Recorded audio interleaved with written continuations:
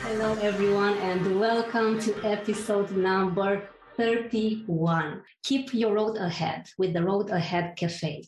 I am very few, the beautiful project that Peter and fellows have put together that our lives get improved each and every single week. Café creators that I am having the only going to share with you, my fearless friends, a bit about their.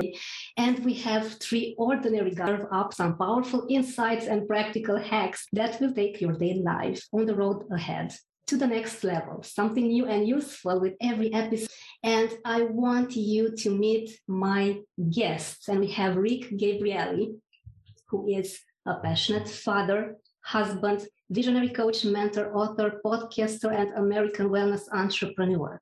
His mantra is love over fear, Netherlands. And as a change facilitator, he works on the crossroad of business coaching, storytelling, college education, personal considers fear as false evidence appearing real, which I can stand more about this great view. And then we have Peter, who wants to distill the wisdom of 1,000 sages, yet effective thing, which any person can use that they are having.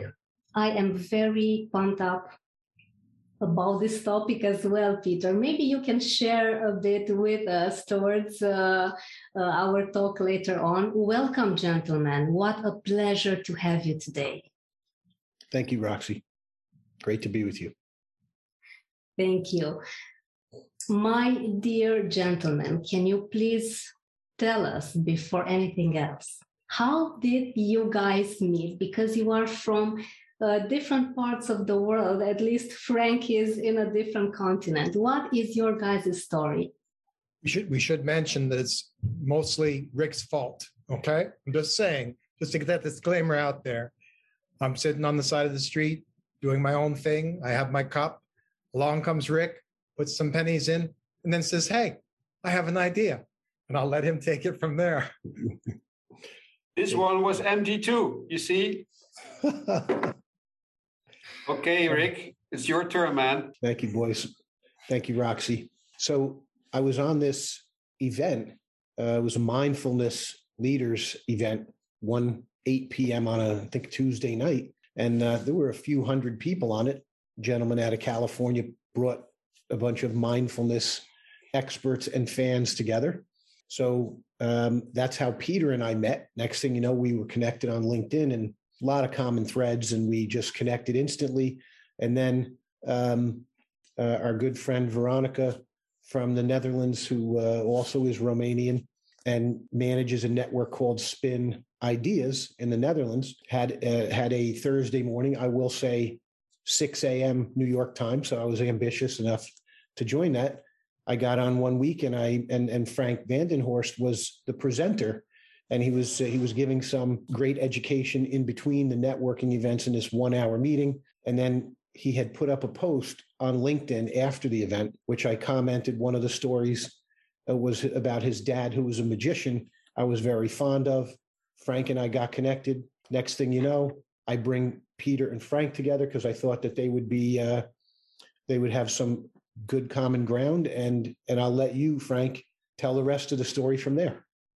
Indeed, I told a story as a speaker about my father, who was born not deaf, but in the Second World War he became deaf, and he was hard hearing, and he did something extraordinary. I said in the story, my father, the magician, because he could read lips. And one day we were going to my grandmother, and we were waiting in a queue in a car, and then he started to lip read. The woman in front of us in the car was reading a story to her children. And I said, Dad, what are you doing there? Yeah, I'm just telling you the story. She's reading. Yeah, she was reading a book. And it was one of my favorites. And from that moment, I said, okay, this is magical. So that's actually the story, the fact that someone could do something like that. And I was a little guy at the time.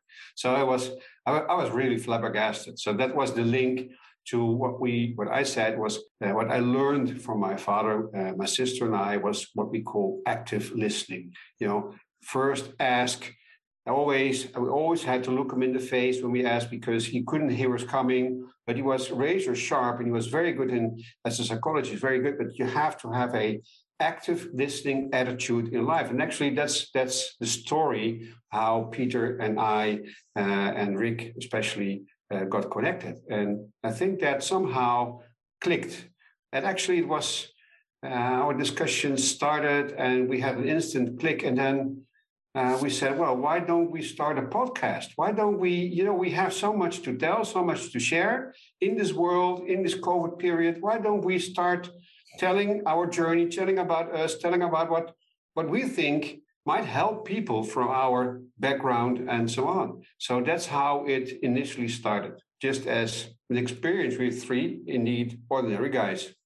Yeah, I don't know if it's going to work out. It's only been 34 episodes, so I don't know where it's going to go, this thing. But every week I come there and I'm surprised that these two gentlemen come up with new ideas, new things, new ways of seeing stuff, things I've never heard of before. And then I sort of babble on for a few minutes and they let me, because they're nice guys. And seems to be working in that way. We're all on the same road, the road to find out, as Cat Stevens put it. And wherever you are, that's where you pause and sit with us for a few minutes. We try and keep it, moving and under 30 minutes. And we just share with you some ideas that have helped us and that maybe will make the road ahead a little easier for yourself. It's really that simple. That's it. Well said. This is beautiful. And it's such a nice, wonderful story that I truly believe that every one of us should at least write one book. And I know that you gentlemen have been in this area, and to have one podcast, because these stories are the stories that change the world for the better. Our own experiences. It doesn't need to be anything too complex or too big. We just need to put our heart there. And since we are talking about the heart, Rick has been on my show previously and he has made me emotional. And I have got to thank him for this because I have had food for thought for many months since then. Rick, can you please share with us your amazing view on how to find that middle ground between the heart, the mind, to get ourselves into that successful lives that we all want, but that sometimes we stand in our own ways? Sure. Thank you, Roxy. I remember that day, and I remember watching you kind of quiet down and just take it all in. And it was beautiful. And I appreciate sharing that moment with you. It was really profound for me also. And I have not ever met anyone like you. I have described you as a living angel of, delivering other people's messages. So I've been in sales and marketing for over 35 years, and I've never met anyone who takes someone else's message and delivers it and promotes it so well, with such love, in such an ongoing way. So that's why I thought, the guys would love to be on this show with you and share this. So in answering your question about the heart, it just feels so much better when we do things from here rather than from here. Sometimes they have to start here. But a lot of we do, the three of us, is to try to bring a message from the heart because it just resonates with people so much better. It vibrates so much deeper, and it allows them to really feel something special. We want our audience and your audience to feel better about themselves or the journey ahead after listening to us. That is complex, and it is both very simple. And I wanted to ask you, gentlemen, what would you say that your biggest, most passionate topic with your podcast is? Well, what was the one that rated highest, guys?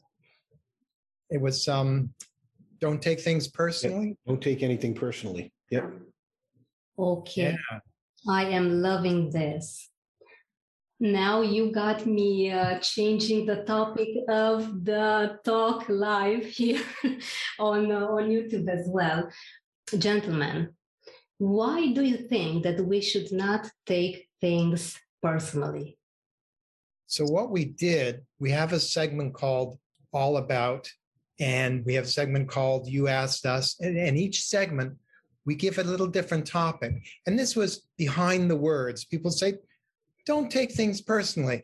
And what Frank and Rick and I try and do and say, well, does this make any sense? Is it a silly thing? Is there something to this? And so we just explore from our own ways things about that. Question I asked myself is, what if I was unoffendable? You're an idiot. Yeah, I know. Doesn't offend me. You did a lousy job. Yeah, okay. That's one way of looking at it. That's fine. What if nothing offended? We just choose to be unoffendable. What would our lives be like? And so that was my experiment. Rick and Frank can share their perspectives because they'll be better. Go ahead, Frank. Actually, what happens if you take things personally in a positive way is that you're open for feedback and open for someone else. Actually, it is an ineffective way to start to communicate because, for example, if you give me feedback, and I see that over and over again with my college students, they say, yes, sir, but I didn't mean it that way, or yes, she did something like that, because they have to work together in groups.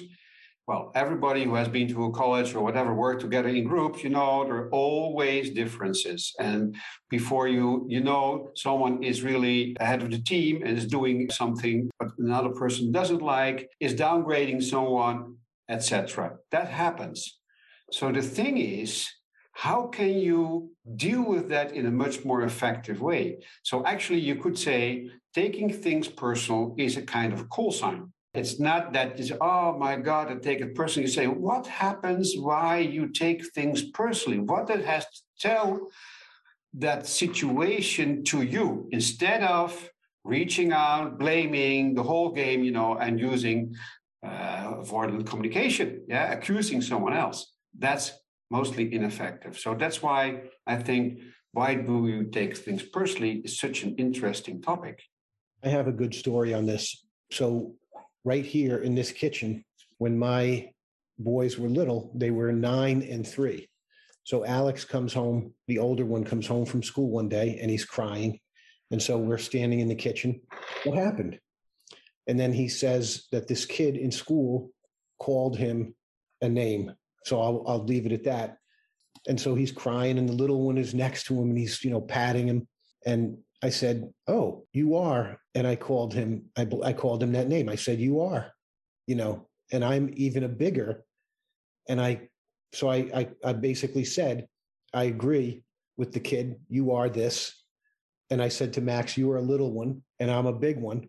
And they were shocked at first. And then they started to laugh. And then we had this long discussion about just because someone else sees you as this, you might be that to them, but it doesn't mean that you have to believe it in yourself. One man's junk is another man's treasure. You see one guy, he's your best friend. You see one same person sees him, he's their worst enemy. But so I looked at it more like what Peter said, not taking anything personally. Yes, we agree. Whatever you said I am, that's what I am, because it's through your lens.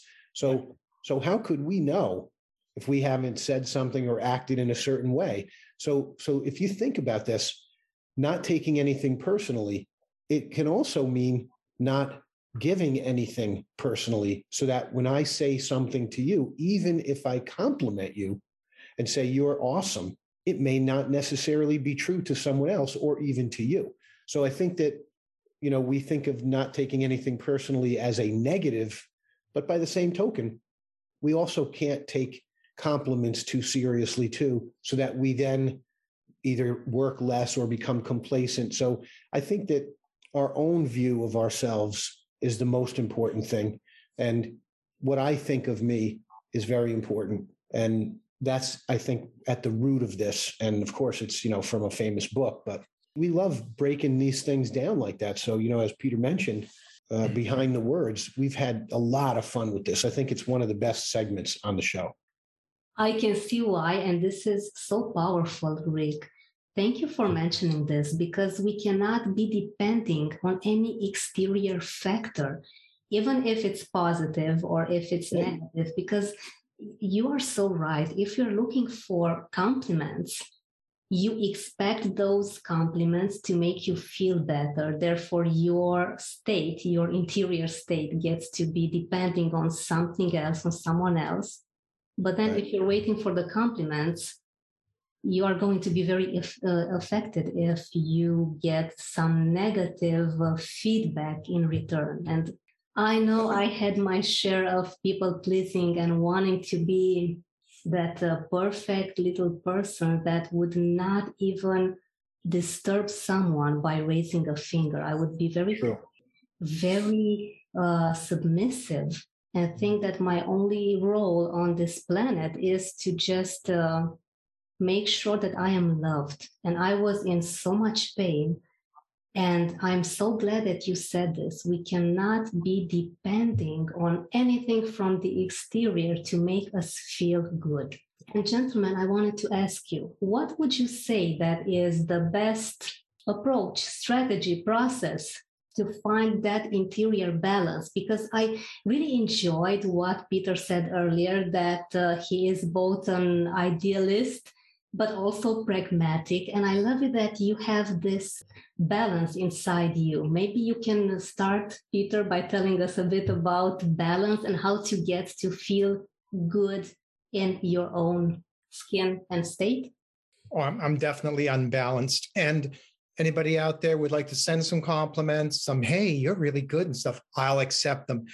I usually prefer a safe, warm fantasy to reality because reality can hurt sometimes. But the thing is, I don't think you want to try and manage things. You're on board a cruiser, you're heading towards a destination, the captain's got everything under control, and you're running around, I don't know, we went a little this way, we went a little that way. You don't need to micromanage because at a deeper level, each of us has all the answers we need. It's just the conditioned brain that gets in the way. And you don't have to change that. Just love that. You get upset, just love that part of you that's upset. You feel good about yourself, that's all right. Love that part that feels good about yourself. You can find out everything you need to know simply by asking yourself one question. Where is my most fulfilling path forward here? That's all you really have to do, because this is how you're designed. The non-conscious mind, research shows us, continually informs the conditioned brain. Hey, here's how you find fulfillment here. Here's how you find fulfillment there. And it's the conditioned brain that worries about it and says, I don't know. I got fears and doubts and stuff like that. Just love it for it and say, okay, I hear you, fears and doubts, right? Okay. What if we asked the deeper self something? What would it say? So don't balance. Don't try and control. Don't try to improve yourself because yourself is fine. Just have some compassion for the conditioned brain and say, hey, let's just see. Let's just see what comes up next when you ask this question. That's my approach. It's becoming instinctive. It's the one I share, the Pathfinder's question, because it's the one that transmutes things. Because the moment the conditioned brain stops just for a second, pauses, asks, and then just looks at what happens next, boom, things begin to change for you. That's powerful. What do you think, Frank? In 2018, I was with a friend in Nepal, in Kathmandu. I came across a sign, and the sign said the following: beyond right and wrong, there is a garden. I'll meet you there. Stated Rumi. Rumi is one of the most well-known Persian mystic Sufi masters from the 13th century. Somewhere beyond right and wrong, there is a garden. I'll meet you there. The whole topic about taking things personally, about being fearful, is that you're not in that garden because you're constantly, willingly or not, evaluating right and wrong. Actually, you hardly can do anything because if you look at this world, it's all about right and wrong. It's about judgment. It's about condemnation and being, oh, how many likes do you got? How many? Does your show rate positive on social media? Just for example, which is as such fine, but no, that is part of not being in that garden. Yeah. So if Peter refers to his pathfinding and his most fulfilling way, and I talk about my inner guide, you find that inner guide in the garden, beyond right and wrong. Well, I was walking in Kathmandu, and if you've ever been in India and that region, there are a lot of people who appear to our standards very poor. So I thought to myself, how do I apply this thinking, looking around and seeing what happens to me? But many of those people, so they were smiling to me. And I said, oh, how can you smile while you don't have any clothes on, something like that? You see, I was constantly evaluating what happened there in regarding to my own mindset.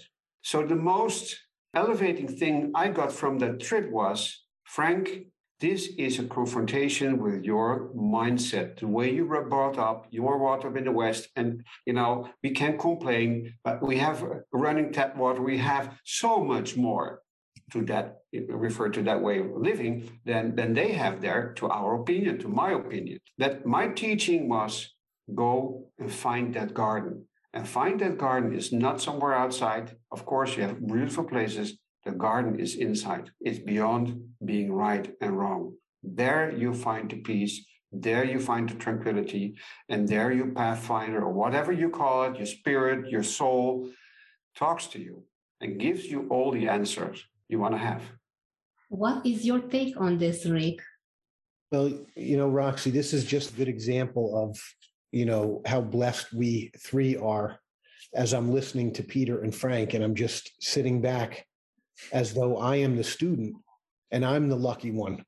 I'm here with the three of you today. So whatever I did in this life and in past lives to get to this day today, wow, boy, am I thankful that I get to observe this and just be a part of something like this as the casual observer. So I think that we can basically boil all of human suffering down to, are we going to judge and use, our ego to see, or our heart? And are we going to just use true vision as opposed to eyes to see? And so we don't need eyes for that type of seeing. And the heart is seeing it. So the whole thing I was thinking about while these two gentlemen were talking was connection. That's my thing.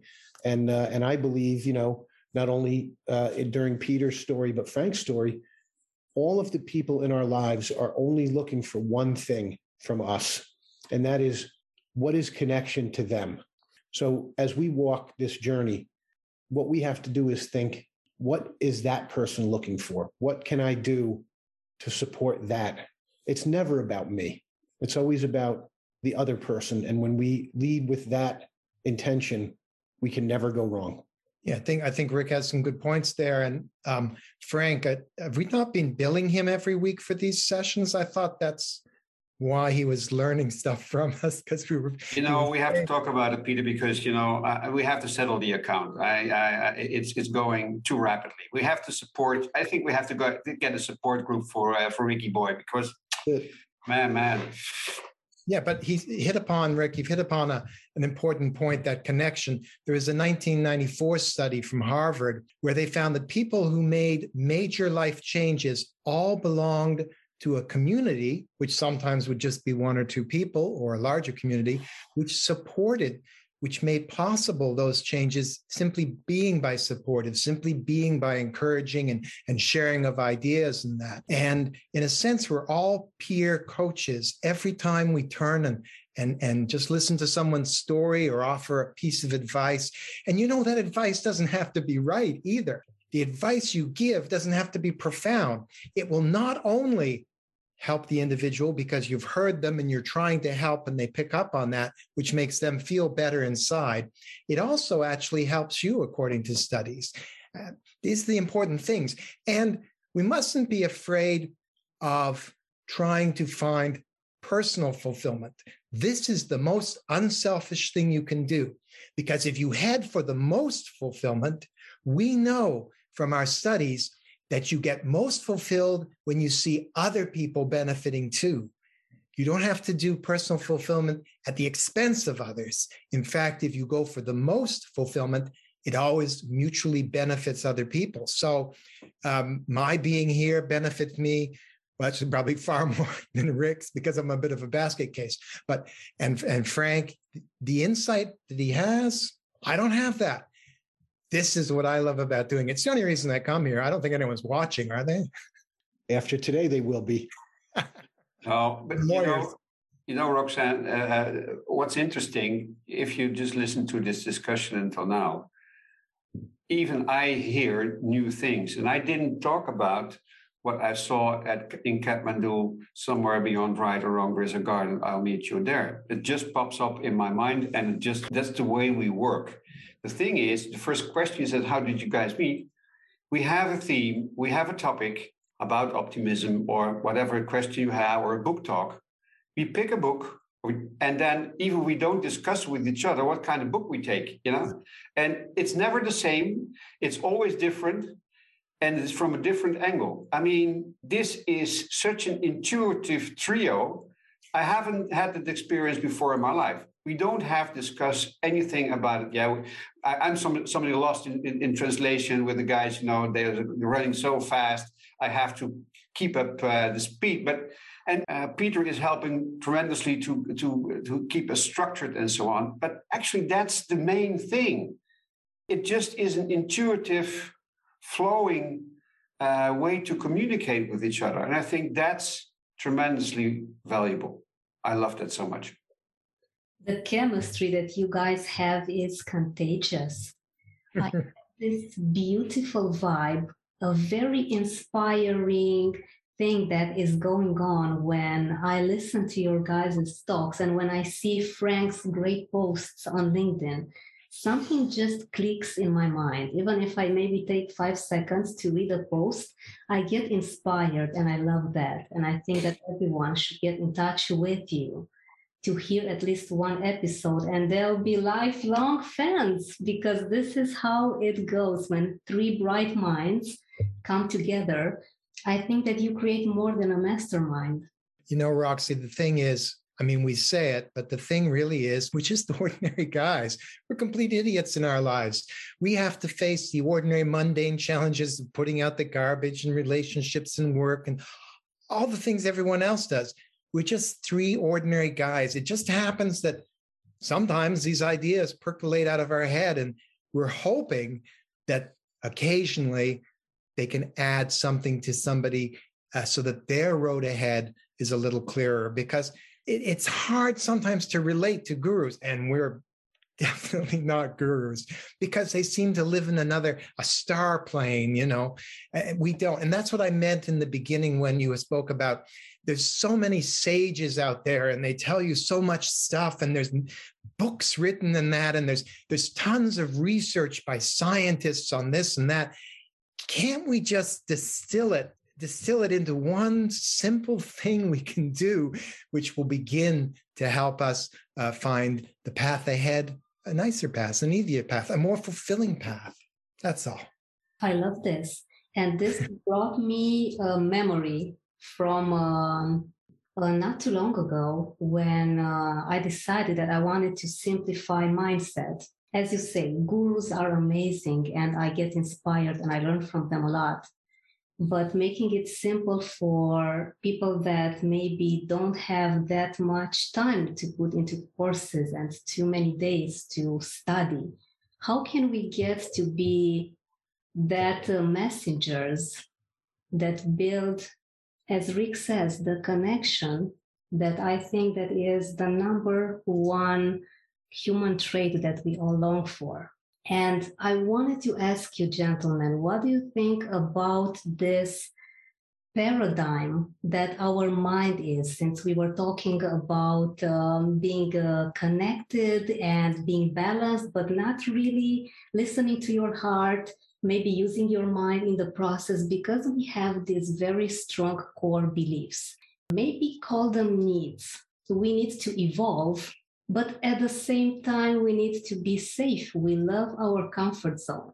We need to be focusing on ourselves because we cannot give from an empty bag. But then again, we need a community. As you said, Peter, what would you say that the best approach to deal with our mindset for someone that is at the beginning of their journey with personal development is? So not to make it too, so not to put it too overwhelming for them. I really want to get Rick and Frank in here because their ideas are always on mark. I would say the simple model I use is the non-conscious self is the part that gathers all the information and really wants you to be fulfilled. The conditioned brain, which has picked up all of these limiting beliefs, wants you to be protected. And therein is the dilemma. The brain's interference with the guidance of the inner self or the pathfinder. And that's what you want to work on. Any community, any like minds that you can join together. It's why I want to build a peer coaching community online where people can come who share the same ideas, who are trying to use pathfinding, and they want to hear how do you use it in regular life when the tap doesn't work, or when I have to have an argument with my wife. What do you do? How do you use this? Always begin here. Always begin by asking that same question. Rick is like the master of connection. You should speak to that, Rick. You really should give that out. Thank you, Peter. I think that, we all have formulas. And so mine would be to reach out. And, during the pandemic, there was so much isolation. There still is, but I think it was really so difficult to manage for us because we weren't used to it. And so my response is the same. If you're new on this journey and this is a new thing for you, and maybe you feel alone or like nobody cares, or you don't have a journey or a path, you're not prepared for this type of work yet, reach out to somebody. It doesn't matter who it is. It could be the person standing next to you at the deli counter. It could be someone, just grabbing a cab alongside you, and just ask them, what's going on in their life. So it all starts with that first question. And, I think that the thing that we've learned and then also proven is one person can make a difference. And sometimes that person is you. And all you have to do is say hello to someone. And as Frank said, he, made eye contact with those people in Kathmandu. And he was so surprised by the joy in their eyes. And so I think to leave you with this, we're all one. So when I look into your eyes, Roxy, if I think of you as me and treat you that way, I'm probably going to be very successful at not only finding the path forward, but also making yours easier, which in turn makes mine easier. Interesting thing is when I hear you talk is that it reminds me of a drawing. You said, this is your comfort zone, and there is where the magic happens. And there's an arrow. It's a kind of a bridge. And that reminds me, it's okay, let's be honest. I like my comfort zone. I like when I come home, I like the fact that my house is there. I like the fact that my car is working when I want to drive to the grocery stores or something like that.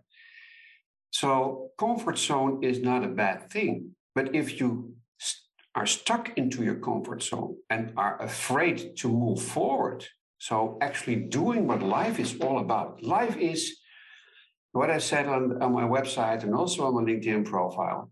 Change is the essence of life.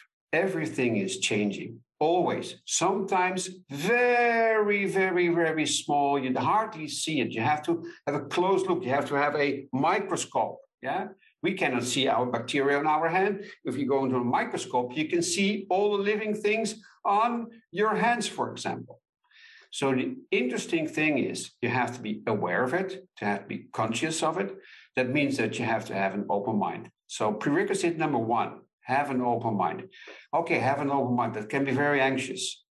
So we talked about moving forward, and I told something about the Kaizen method. And the Kaizen method, very briefly, is take very small steps. Take very small. An American Dr. Maurer wrote a very fascinating book about it, and he tells a story about an overweight young lady who didn't want to go to the gym, went to the gym, quit in 2 weeks. It was too much of a hassle to do that. Then he started to help her to go. Don't use the remote control to turn off the television set, but to go over to the television set and push the buttons. And you say, well, that's damn simple. Yes, it's that simple, but it was the first thing to move, to start moving, because she knew she didn't want to have the television set on the whole night because she couldn't sleep. So there was some gain in it. This example is a way of moving forward in a very simple way. Make small steps. That would be my advice. And another thing is, the last thing is, remembering we book talk was about Richard Bach's book, The Reluctant Messiah. It's a wonderful book. And there are different, very interesting quotes in that. And I invite your audience to have to go to that episode. And in the book, there is one quote, and I repeat it here. Learning is remembering the things you already know. Teaching others is remembering them they know also.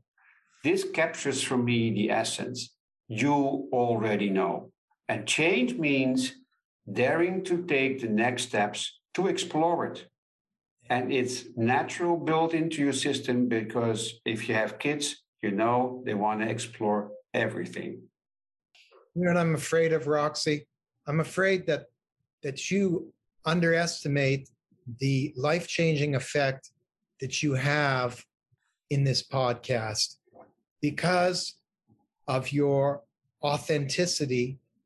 Your character comes out, and underneath the words, when the people watch, if they just understand that they couldn't see those wonderful traits unless they were within them too, I think a transference occurs. So I want to make sure that you appreciate that, because we don't want you to stop. This is beautiful. Thank you. Thank you very much, Peter.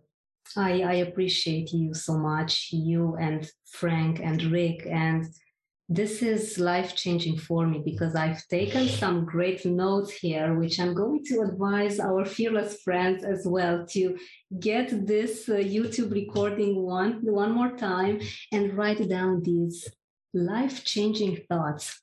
It may not be too much. We may sometimes think that, oh, it's only 2 millimeters, but take those 2 millimeters and walk 100 meters. It may not seem too much at first, but as you go along in the new direction, you see a completely different perspective. And this is the beauty of connecting.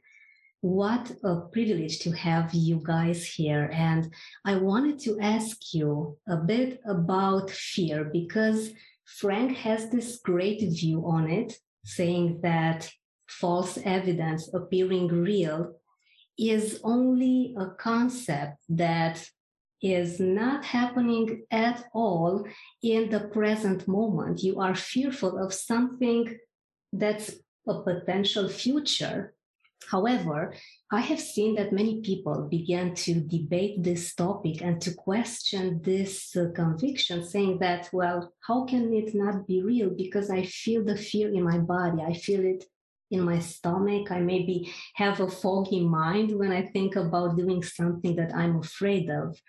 And maybe the secret would be to be present. How do you stay present, gentlemen, when you feel that sometimes fear starts creeping in? What are your thoughts about this? You know, just as I refer to the deeper non-conscious self as pathfinder, trying to send guidance, trying to send help and resources to the conditioned brain, I call the conditioned brain gatekeeper. And it's not you that has the fears.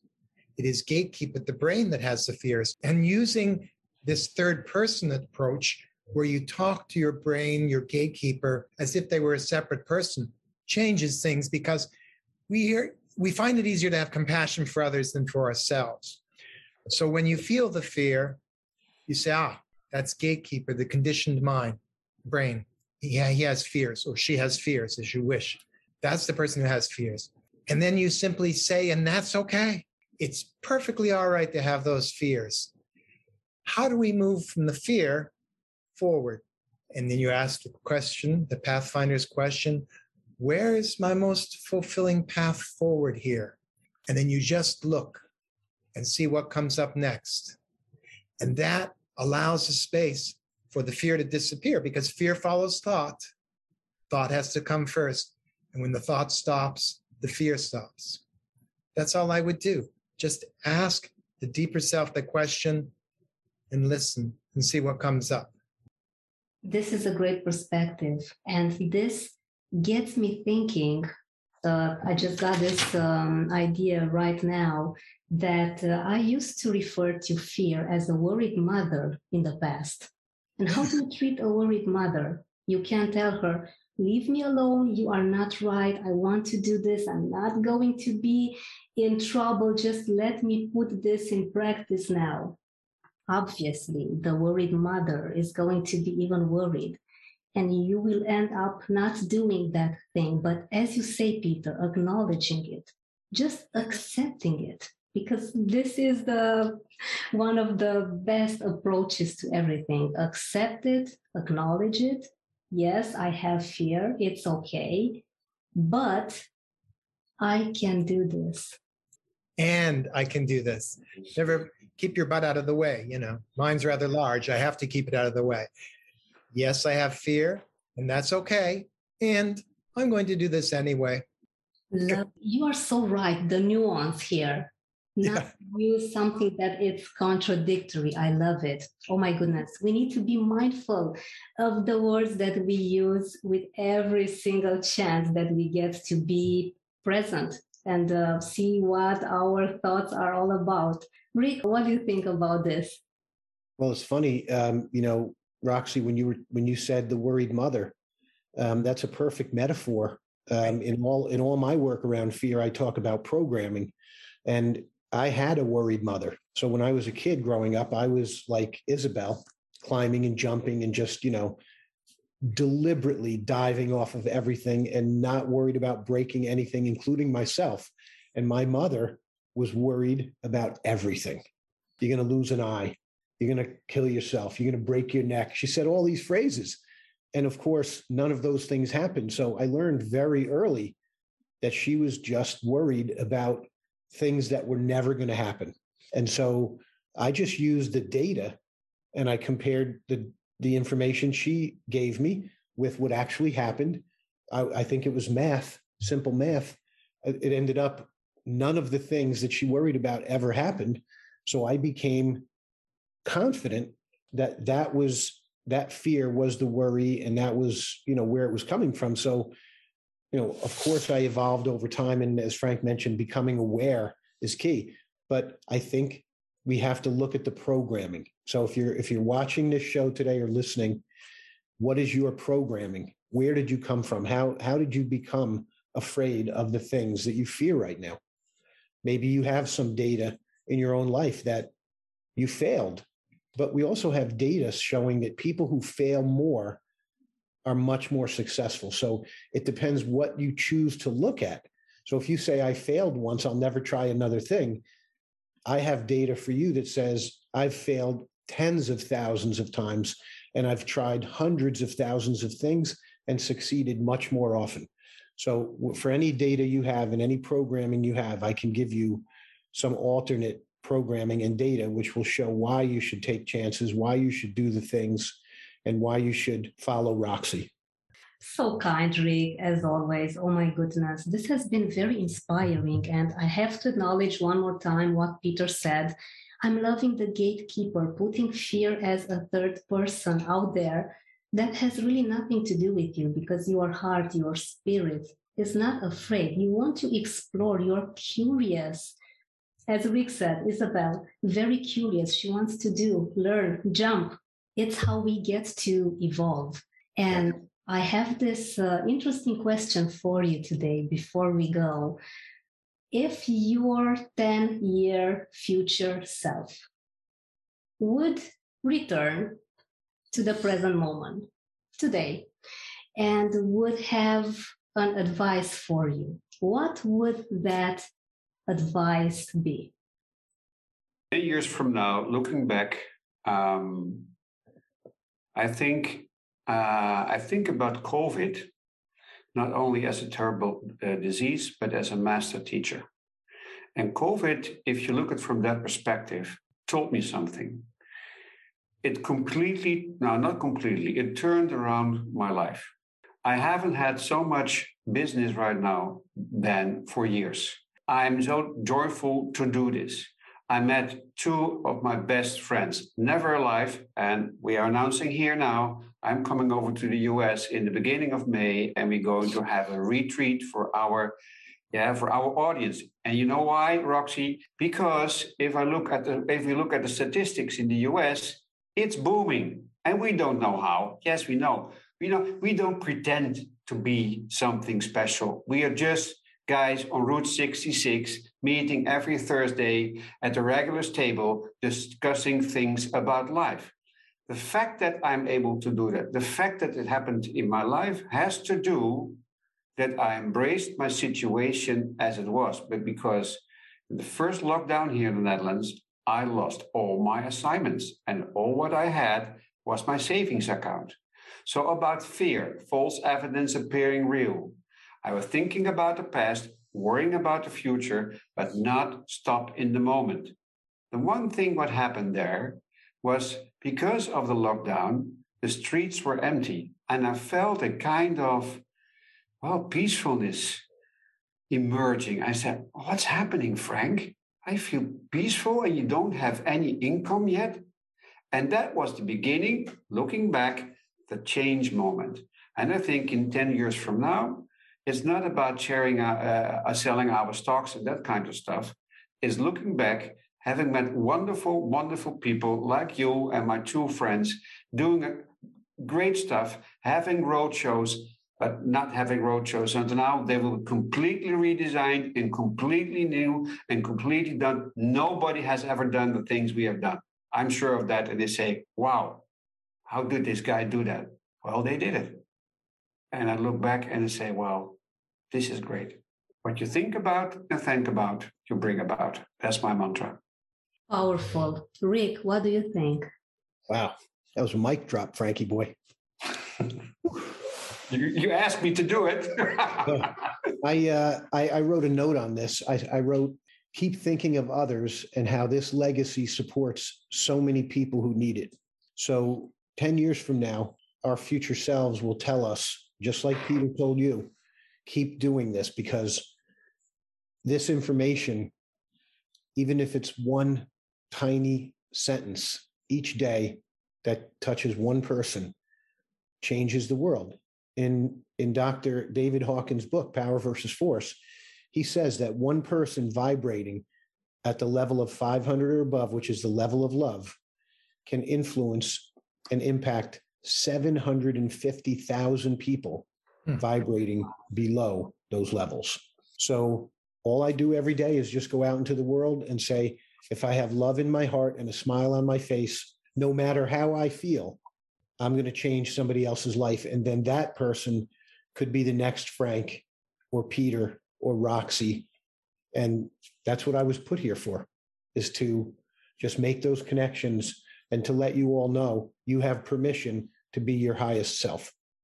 You know, my wife is the psychic one. She could predict better than I what my future self would say. I sometimes think that Rick and Frank stand in for my future self in giving me encouragement and suggesting things. But I think that my future self would be happy and said what you did in focusing on fulfillment in the journey rather than putting your life on hold while you waited for your goals to be achieved is what gave you the best outcome, the best versions of those goals you have. So that is what I would say. Focus on the journey. Focus on the fulfillment between the bus stops, the train stops, the pit stops, and then you'll find that the outcomes are much more fulfilling than you could have even imagined. I'm taking notes like I've never done before. I'm loving this. This is inspiring me. This is beautiful and empowering. And I'm so grateful for this talk today. And as you said, if this talk, Rick, has been today scheduled by what happened in the past, oh my goodness, am I happy to have been through everything just to enjoy this beautiful, empowering talk. That is making me very happy and a bit emotional. Oh my goodness, this is Rick's fault one more time. It's his fault because he got you guys to have this amazing podcast together. And once again, he is to blame for taking the best out of us. Thank you very much, gentlemen. This has been such an honor, such a pleasure. Please tell everyone, please tell to our fearless friends watching us and listening to us, how can they get in touch with you? theroadaheadcafe.com, good place to start. It's our little website. And then all of our individual things are on there. Rick and Frank and I are on LinkedIn, but theroadaheadcafe.com will definitely get you there, get you started. Wonderful. Well, you are going to have so much more fans starting from today, since I'm pretty sure that everyone will be very curious to hear at least one episode and to get in touch with you, to be inspired and motivated and to have fun. Oh my goodness, I have been keeping a smile on my face, being both emotional. You're taking people in this roller coaster of emotions and states. And this is just awesome, to put it simple. Thank you so much for being with me today. I am very privileged, and I can't wait to share your guys' messages and mission and episodes further and forward with our audience. Thank you so much. Thank you. Thank you.